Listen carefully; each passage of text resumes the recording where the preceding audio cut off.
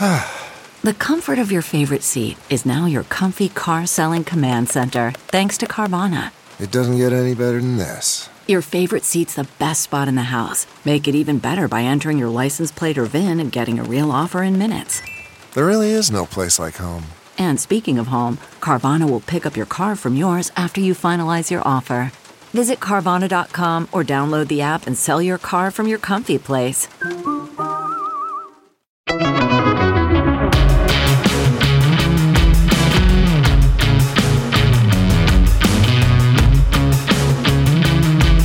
I'm Josh Hammer. Welcome back. We will be joined soon by the great Glenn Beck. Glenn is the founder of The Blaze and, of course, a serial entrepreneur in the conservative media space. But before we get to Glenn, we want to come back and tie a bit of a loose end. So on an earlier podcast episode, we introduced you to the trials and tribulations of my good personal friend, Ilya Shapiro. So Ilya is a lawyer who spent many years with the Cato Institute, which is Washington, D.C.'s leading libertarian think tank. And then he switched, or at least he tried to switch, to Georgetown University Law Center's Center for the Constitution, where he was supposed to start on February 1st of this year as the new executive director, working with Professor Randy Barnett in that capacity. The problem was that less than a week, if I recall, before he was set to start, he issued a tweet criticizing President Joe Biden's commitment at that time to specifically nominating a black woman to the United States Supreme Court. That black woman, of course, ultimately ended up being Ketanji Brown Jackson, who will be our next Supreme Court justice.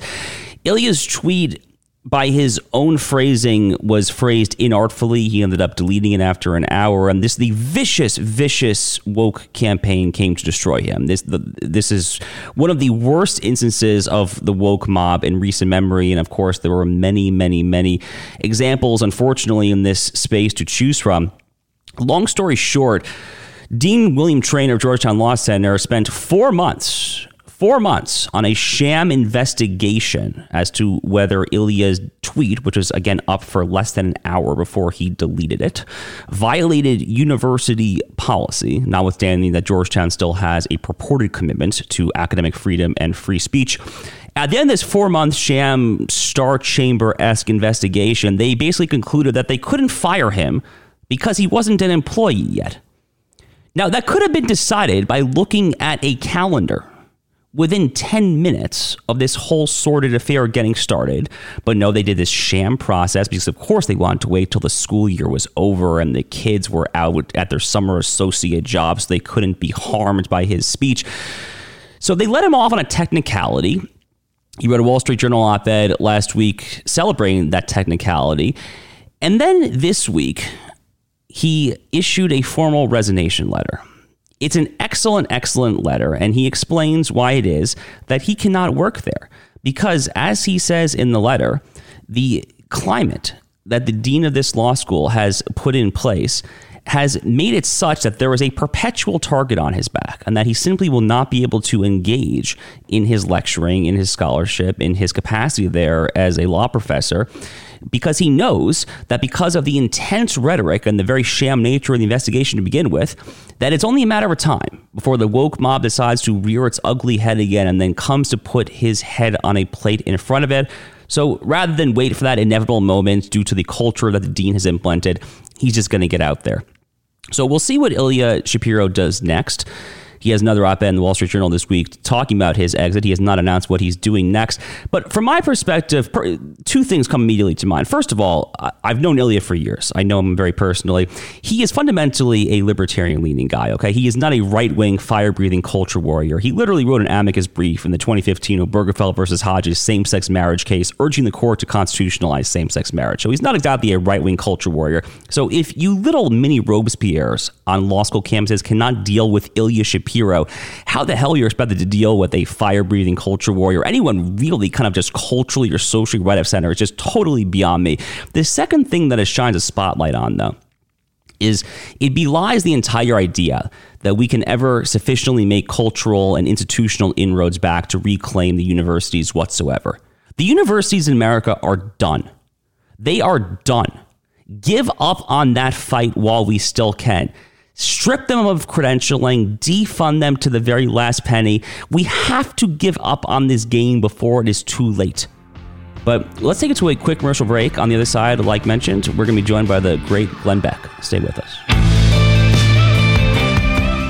CarMax is putting peace of mind back in car shopping by putting you in the driver's seat to find a ride that's right for you. Because at CarMax, we believe you shouldn't just settle for a car. You should love your car. That's why every car we sell is CarMax certified quality, so you can be sure with upfront pricing that's the same for every customer. So don't settle. Find love at first drive and start shopping now at CarMax.com.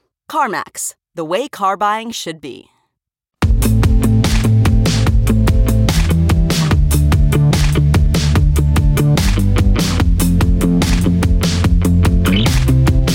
Welcome back. So this week, it is truly a pleasure to be joined by a titan of conservative media, really just a titan of broadcast media, more generally speaking, I would say, and also a profoundly good man who I had the pleasure of getting to know a little bit back when I used to live in Dallas, Texas, and go to the Blaze Studios.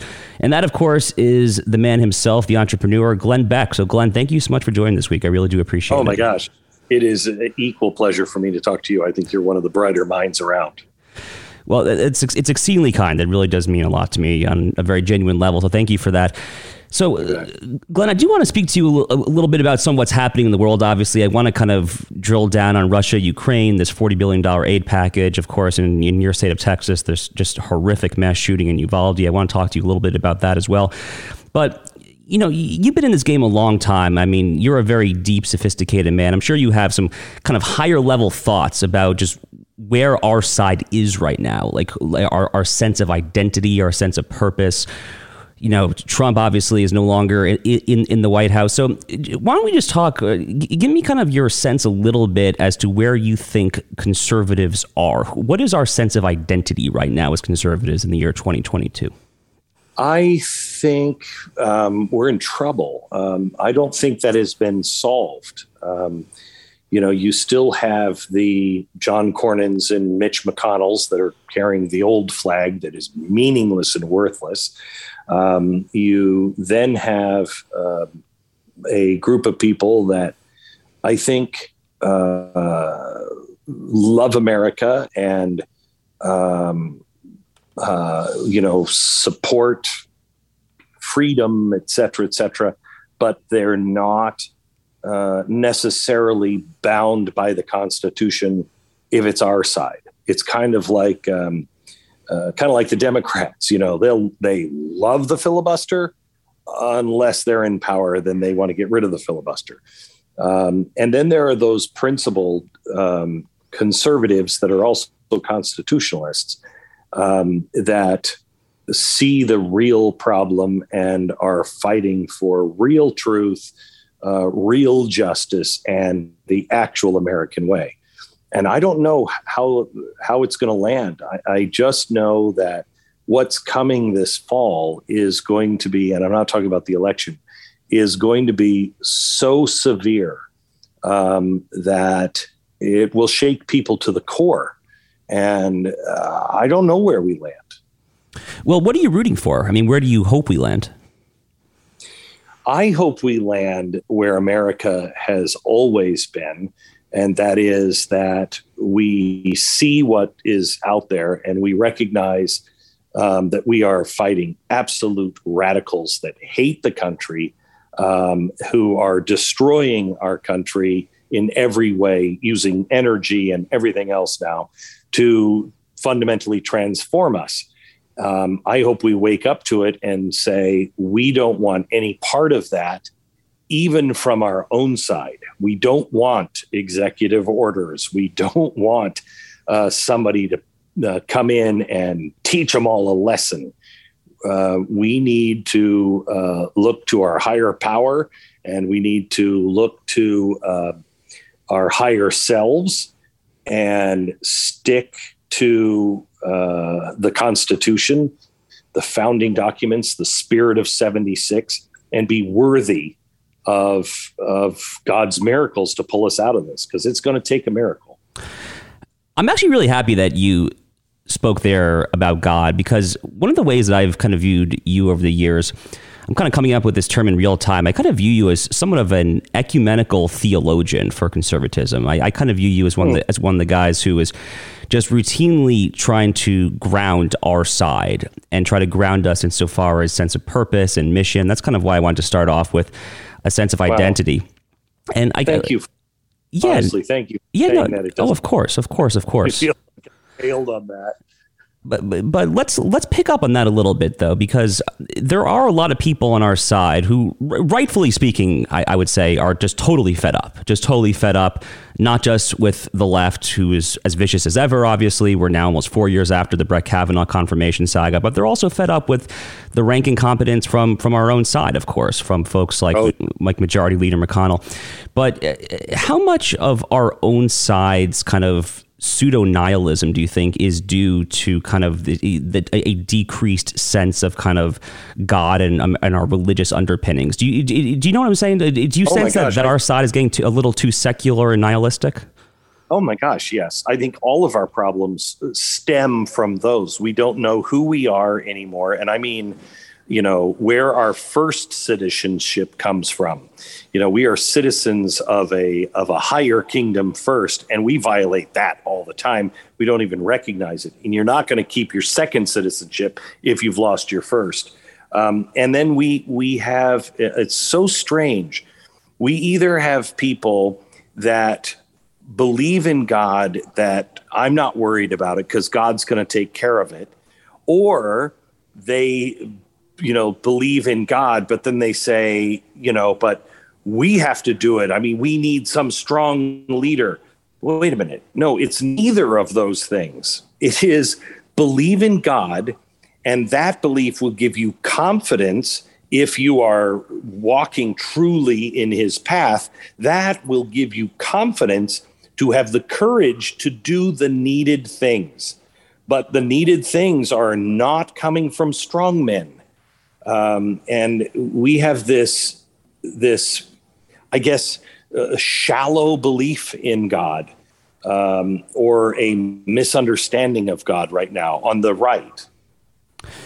And how do we, it's a loaded question, obviously, but how do we go about recovering a sense of godliness and a sense of just our greater place in the grand scheme of things on the right? Because it is so easy, and I know you know this, but it is so easy to just get torn up in the Twitter mayhem, the daily fisticuffs, the cable news headlines. What should the audience do? Like, what should our listeners and viewers do as far as just trying to kind of cool down, care a little bit less about kind of the daily food fight, and just ground ourselves a little better? It's really hard for me to say because I'm in the daily fight. I have to, my first 2 hours, starting at about 5:30 in the morning in my office chair, is nothing but deciding which story is important enough to make it onto the radio show. And that is awful every day. I hate that. Because we have to stay informed. We have to know what's going on. But we also need to stay away from the actual bloodbath fights, where it's just sport. That means nothing. And I think most of America is arguing the wrong things. They're not seeing the forest. They're only seeing the trees. And, we either have to calm ourselves down and root ourselves back into the traditions and the beliefs that created this country, or it's going to happen for us. And I think that reckoning is coming starting this fall. I think people are going to be stunned at what life is like in America and the rest of the world. Yeah, no, around the fall. I do too. No, I really do think it's going to be a real ballot box reckoning. But, one leader who... No. Wait. I am not talking about that. I'm talking about America being humbled because of what we've done with the economy, what we've done to our dollar, what we've done to gas, what we've done to energy. We are going to be humbled because there are going to be people that are hungry in our own country. There are going to be people that are in middle class now that are how are you going to get to work? They can't afford the gas. They can't afford the grocery shopping. I think it was I want to say FDA, but it's not. USDA just came out, and they said that we're expecting all of the inflation that we have had the last 2 years, double that. Wow. And that's what you have in September. Oh, God, that's horrifying. And it's going to humble us. I mean, we will return to God, because it's either return to God or the left's plan is turn to them, the new God, government. Yeah, no, I mean, I have no reason to think that it's not going to be as bad as you say it is. I obviously hope and pray that it is not. I mean, one thing that leaps off the page is, I mean, because I see all these domestic woes, these domestic problems just as clearly as you do. I mean, you know, I'm obviously in the fight as well. I'd be curious for your take, though, kind of shifting gears just a little bit. That all these domestic woes does kind of accentuate for me, at least from my personal perspective, the dubious nature of this recent $40 billion foreign aid package to Ukraine. And I've since day one said that the United States is better off with an independent Ukraine that is not swallowed up by Russia. Yep. But I'd be curious if you agree with me that this is just a misplacement of priorities given everything happening here on the home front at this present time. Yeah, unless there are, you know, at least 400 accountants on it.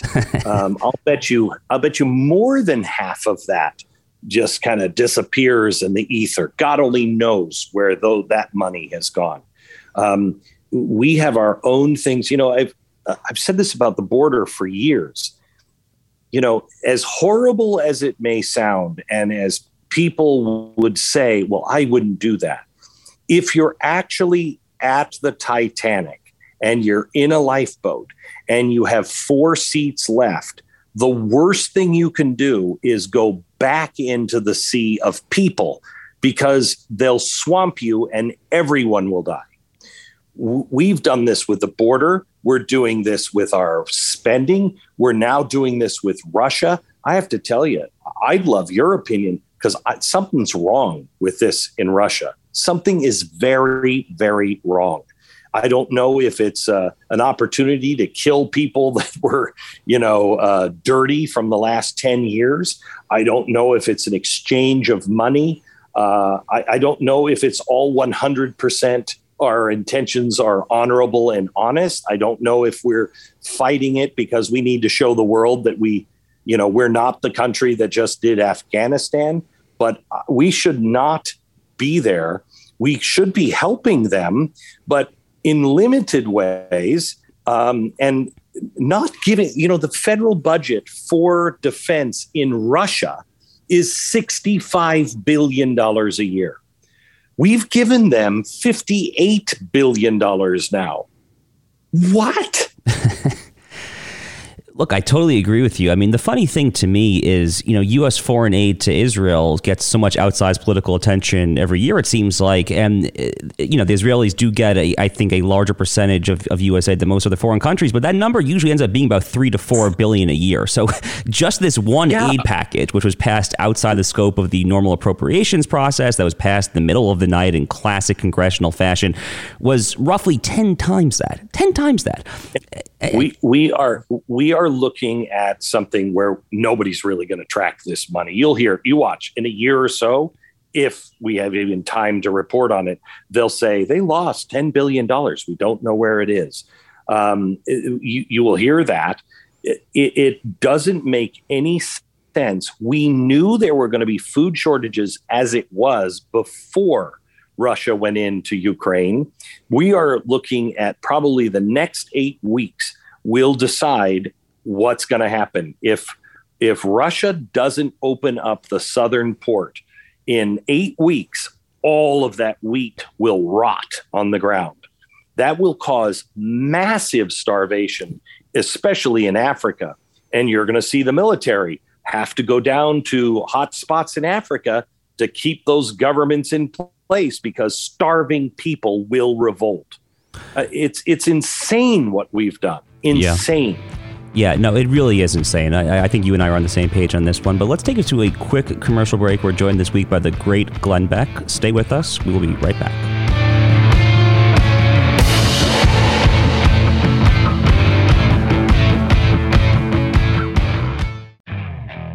Okay, picture this. It's Friday afternoon when a thought hits you. I can spend another weekend doing the same old whatever, or I can hop into my all-new Hyundai Santa Fe and hit the road. With available H-Track all-wheel drive and 3-row seating, my whole family can head deep into the wild. Conquer the weekend in the all-new Hyundai Santa Fe. Visit HyundaiUSA.com or call 562-314-4603 for more details. Hyundai, there's joy in every journey.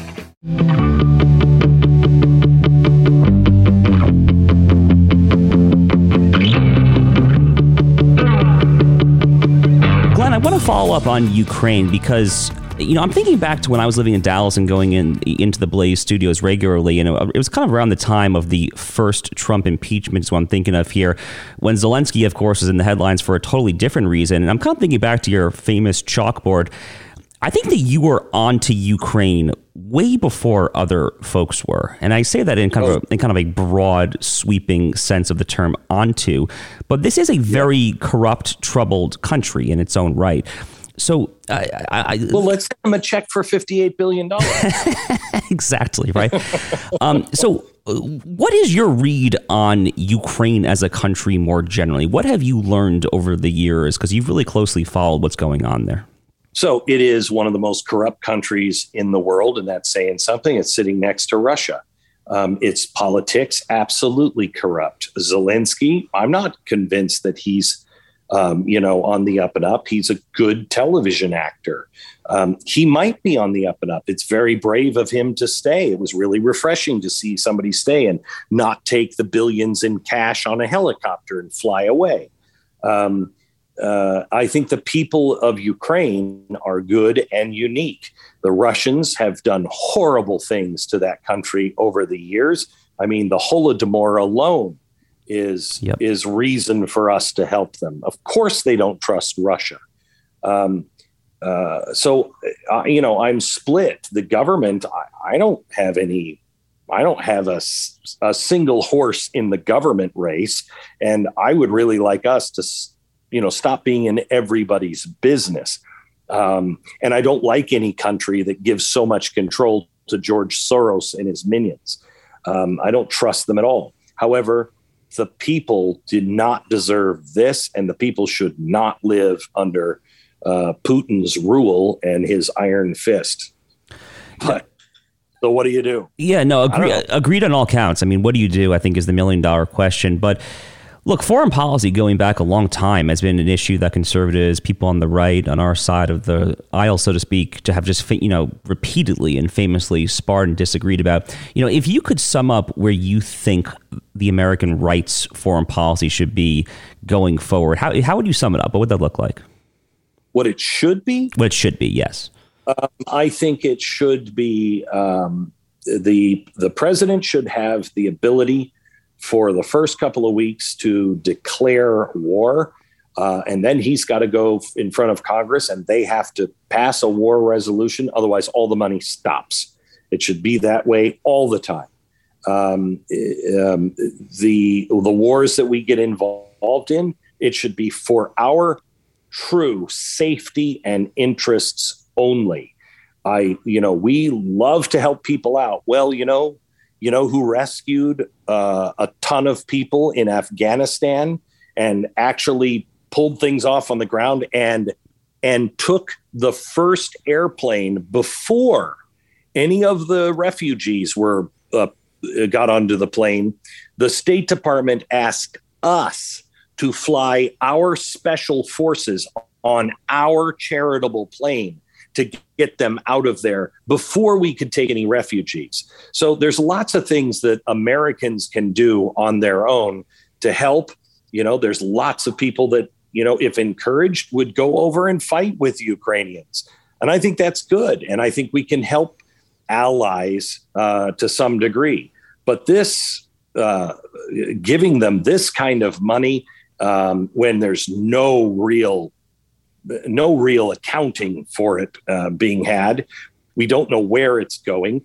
And this weird chest thumping where, oh yeah, hey, did you hear? We at the CIA, we gave them the coordinates to sink their flagship. Oh yeah, it's so bizarre. Yeah, awful. So bizarre. We should only go into war if it is in our direct interest.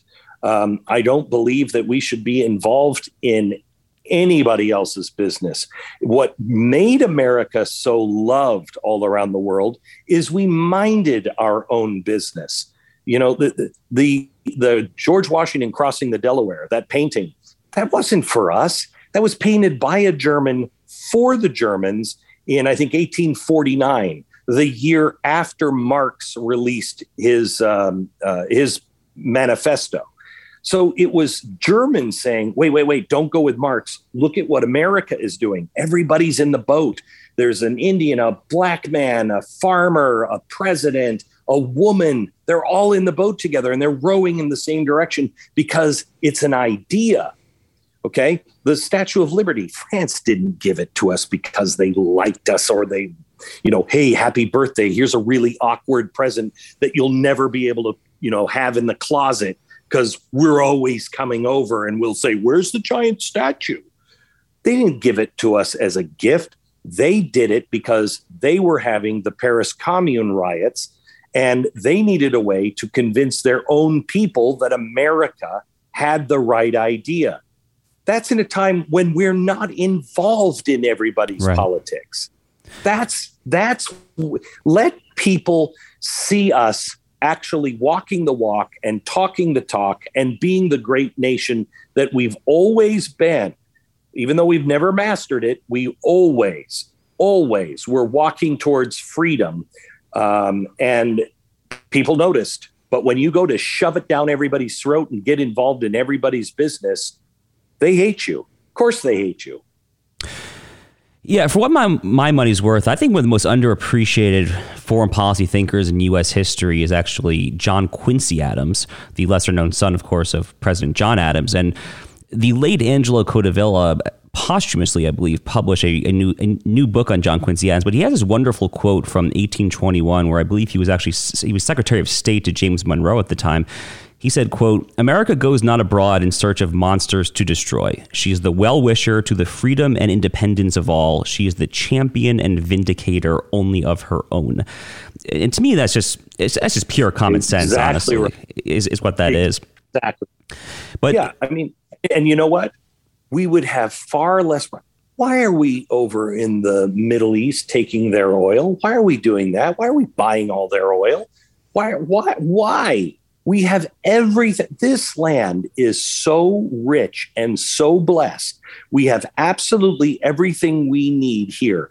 Take care of yourself first, not in a selfish way, but because you can be a lifeboat to others if you are healthy. But you can't go in and swamp the boat. We should be healthy first and then charitable towards all, with malice toward none. That literally cannot be a more perfect transition, because I was literally actually about to transition to the man who said those famous words in the peroration of his second inaugural address, which of course is Abraham Lincoln. Yeah, that literally is uncanny how good the timing there that was. Because one of the things that I've actually always loved about you, Glenn, I think the first time I met you, about 4.5 years ago now, in your office in Dallas, I remember this great painting of Abraham Lincoln. I'm not sure if you still have it in the office, but I remember it quite well. And I do. Personally, I'm born on Lincoln's birthday. He's actually been my favorite hero. Oh, wow. He's been my favorite figure in American history, literally since I was second grade. I mean, old enough to know who the man was.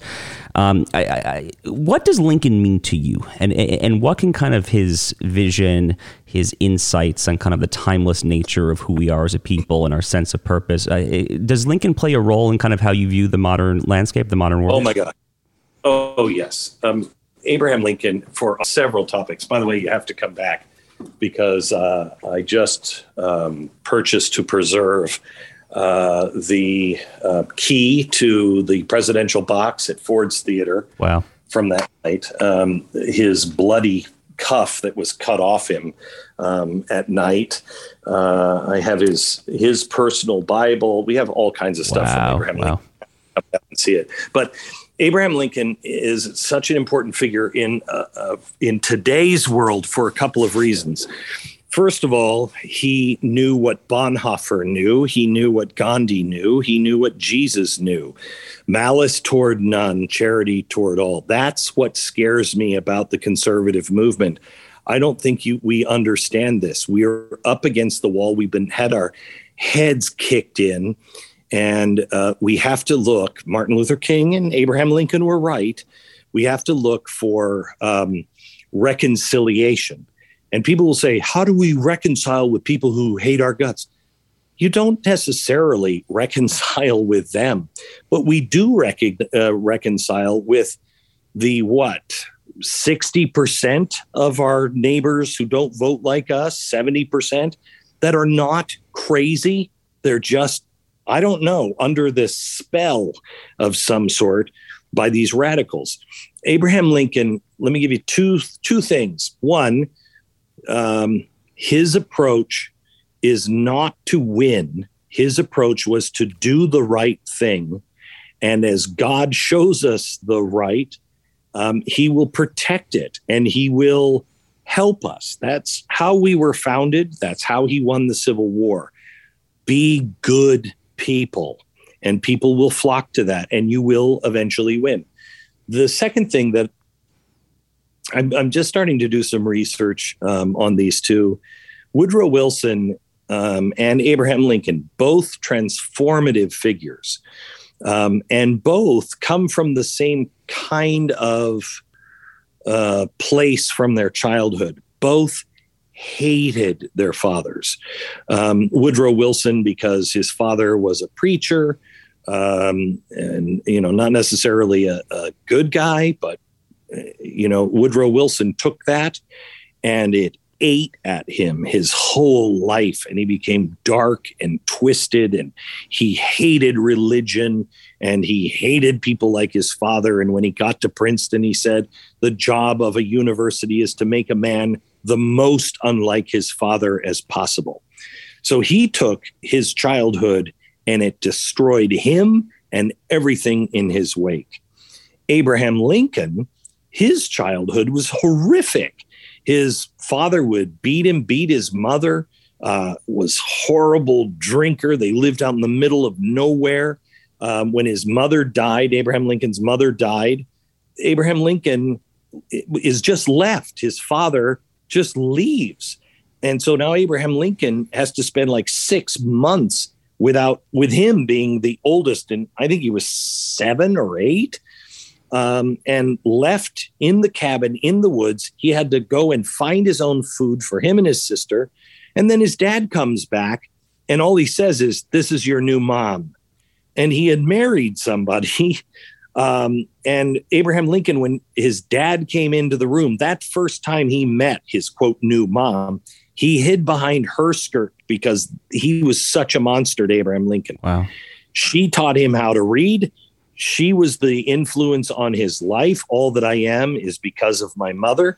And yet he has this moment in his younger years when he's teenage, early 20s, where he's going awry. He's going in the wrong direction. And he could easily be Woodrow Wilson, but he doesn't. He makes a choice.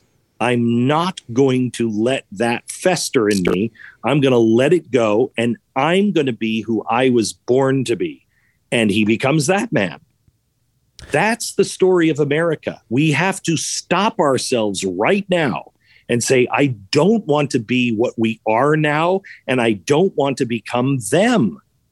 Wow, it's so well said. There's so many threads to kind of go from there. One thing that you said, though, you mentioned this famous quote where Lincoln said, quote, "All that I am or ever will be in life, I owe to my angel mother." If I can get highly personal for a second, that's actually a quote that I have, put on Instagram, Facebook, social media with my own mother on Mother's Day. I've kind of tagged her in those over the years. It's a beautiful sentiment. And one of the reasons that I'm so proud of my mother, actually, is she's retiring just a couple weeks after 22 or 23 years of really toiling labor as an elementary school teacher. And that kind of takes me to the final question I wanted to ask you in our remaining time, Glenn, was that was one of the reasons, actually, on a personal note, that the Uvalde tragedy just hit home for me on such a deep level because I was right there in elementary school with, my mother as an elementary school teacher and whatnot. So, look, I don't need to tell you that America has a problem when it comes to this spate of mass shootings. And I suspect that you and I are on the same page when it comes to the Second Amendment and guns and all of that. But what would you like to happen? What would you like to see happen as a result of what seems to be an escalating spate of mass shootings in this country? Mass shootings are going to continue, and they're going to get worse until we return to what Rudyard Kipling called the gods of the copybook headings, the eternal truths that are always right. Men cannot have babies and be pregnant. Men cannot be. I know how to define a woman. 2 + 2 = 4. I don't care if you came up with an answer of 5. I don't give a flying crap how you arrived at 5. 2 + 2 = 4. And if we're in a society that says that number could be 5, could be 7, could be 3, I don't want to live in a house built by that society, drive a car, or God forbid, get into a rocket ship or an airplane. Until we return to the eternal truths that are really outlined in the 10 Commandments, and we understand them and we live them, and we know where our success comes from, we're going to see worse things than we saw in Uvalde. Right now, our kids are experiencing a time where we're experimenting on them. We just put them with COVID, we put them in the house for 2 years. What happens? Suicide rate goes through the roof. What do? Open the border, get more fentanyl in. We're experimenting with them on social media. It's not just the culture that's being tested with social media. Our children are the first on the line. Yep. God help us. What are we going to see 20 years from now? The effects that we didn't know, or we would claim then that we didn't know. I think all of us know, hey, this isn't good that our kids are sitting next to each other, texting one another while they're sitting next to one another. Nothing is real. No one's held accountable. You're not having to work. If you do not work, you shall die. You have to repair all of the things that man has known for thousands of years. When that happens, we're going to see a decrease in these shootings. So what do we do in the meantime? Well, I didn't see anyone holding up the gun as the hero in Florida. Maybe it was St. Louis. I can't remember where it was, but it happened over the weekend. A woman, West Virginia, I think it was. West Virginia. At a graduation party, 40 people there, a gunman comes in. He's ready to shoot all of them. He shoots 2 cops, disables them. She pulls a gun out of her purse, shoots him in the head. End of story. She saved 40 people. Now, if you believe the gun was the bad guy, if all 40 people were died, we have to get that gun up. Well, then let's hold this gun up. How come I'm not seeing MSNBC, showing a picture of that hero gun all the time?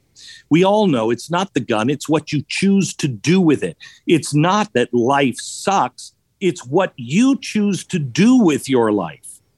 And until we restore that, there isn't any reason to talk about everything else. And by the way, I will talk about gun control, but I want to talk to Hollywood first. Before I do anything, you think that guns are so horrible. In fact, they're worse than smoking. And you banned all smoking. Every time I watch something on Netflix, it drives me out of my mind when I see violence, sexual adult situations, and smoking. Oh my gosh. We can't let people see us smoke. Otherwise, our kids will imitate us. Okay. All right. When you come to the conclusion that guns are so bad that you will not allow a single gun, police, bad guy, anything, you will not allow a single gun to be used on screen, then we can sit down and talk. But the reason why you won't do it is because you know you'll go broke. We won't sacrifice our guns because we know we turn over our guns and we are slaves. Do something with your life. I think that obviously is a powerful takeaway from this entire podcast episode, is do something with your life. Go to church, go to synagogue, ground yourself, and let's all fight for a better tomorrow. But Glenn Beck, you're a legend in this space, and someone I think just extremely high of, really. So thank you so much for joining us this week. Thank you. That is very meaningful coming from you. God bless you. Thank you. God bless you as well, Glenn. Thank you.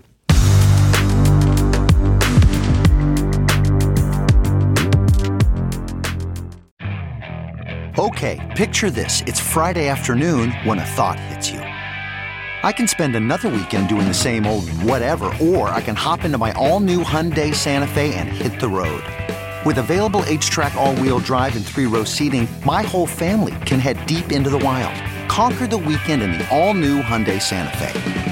Visit HyundaiUSA.com or call 562-314-4603 for more details. Hyundai, there's joy in every journey.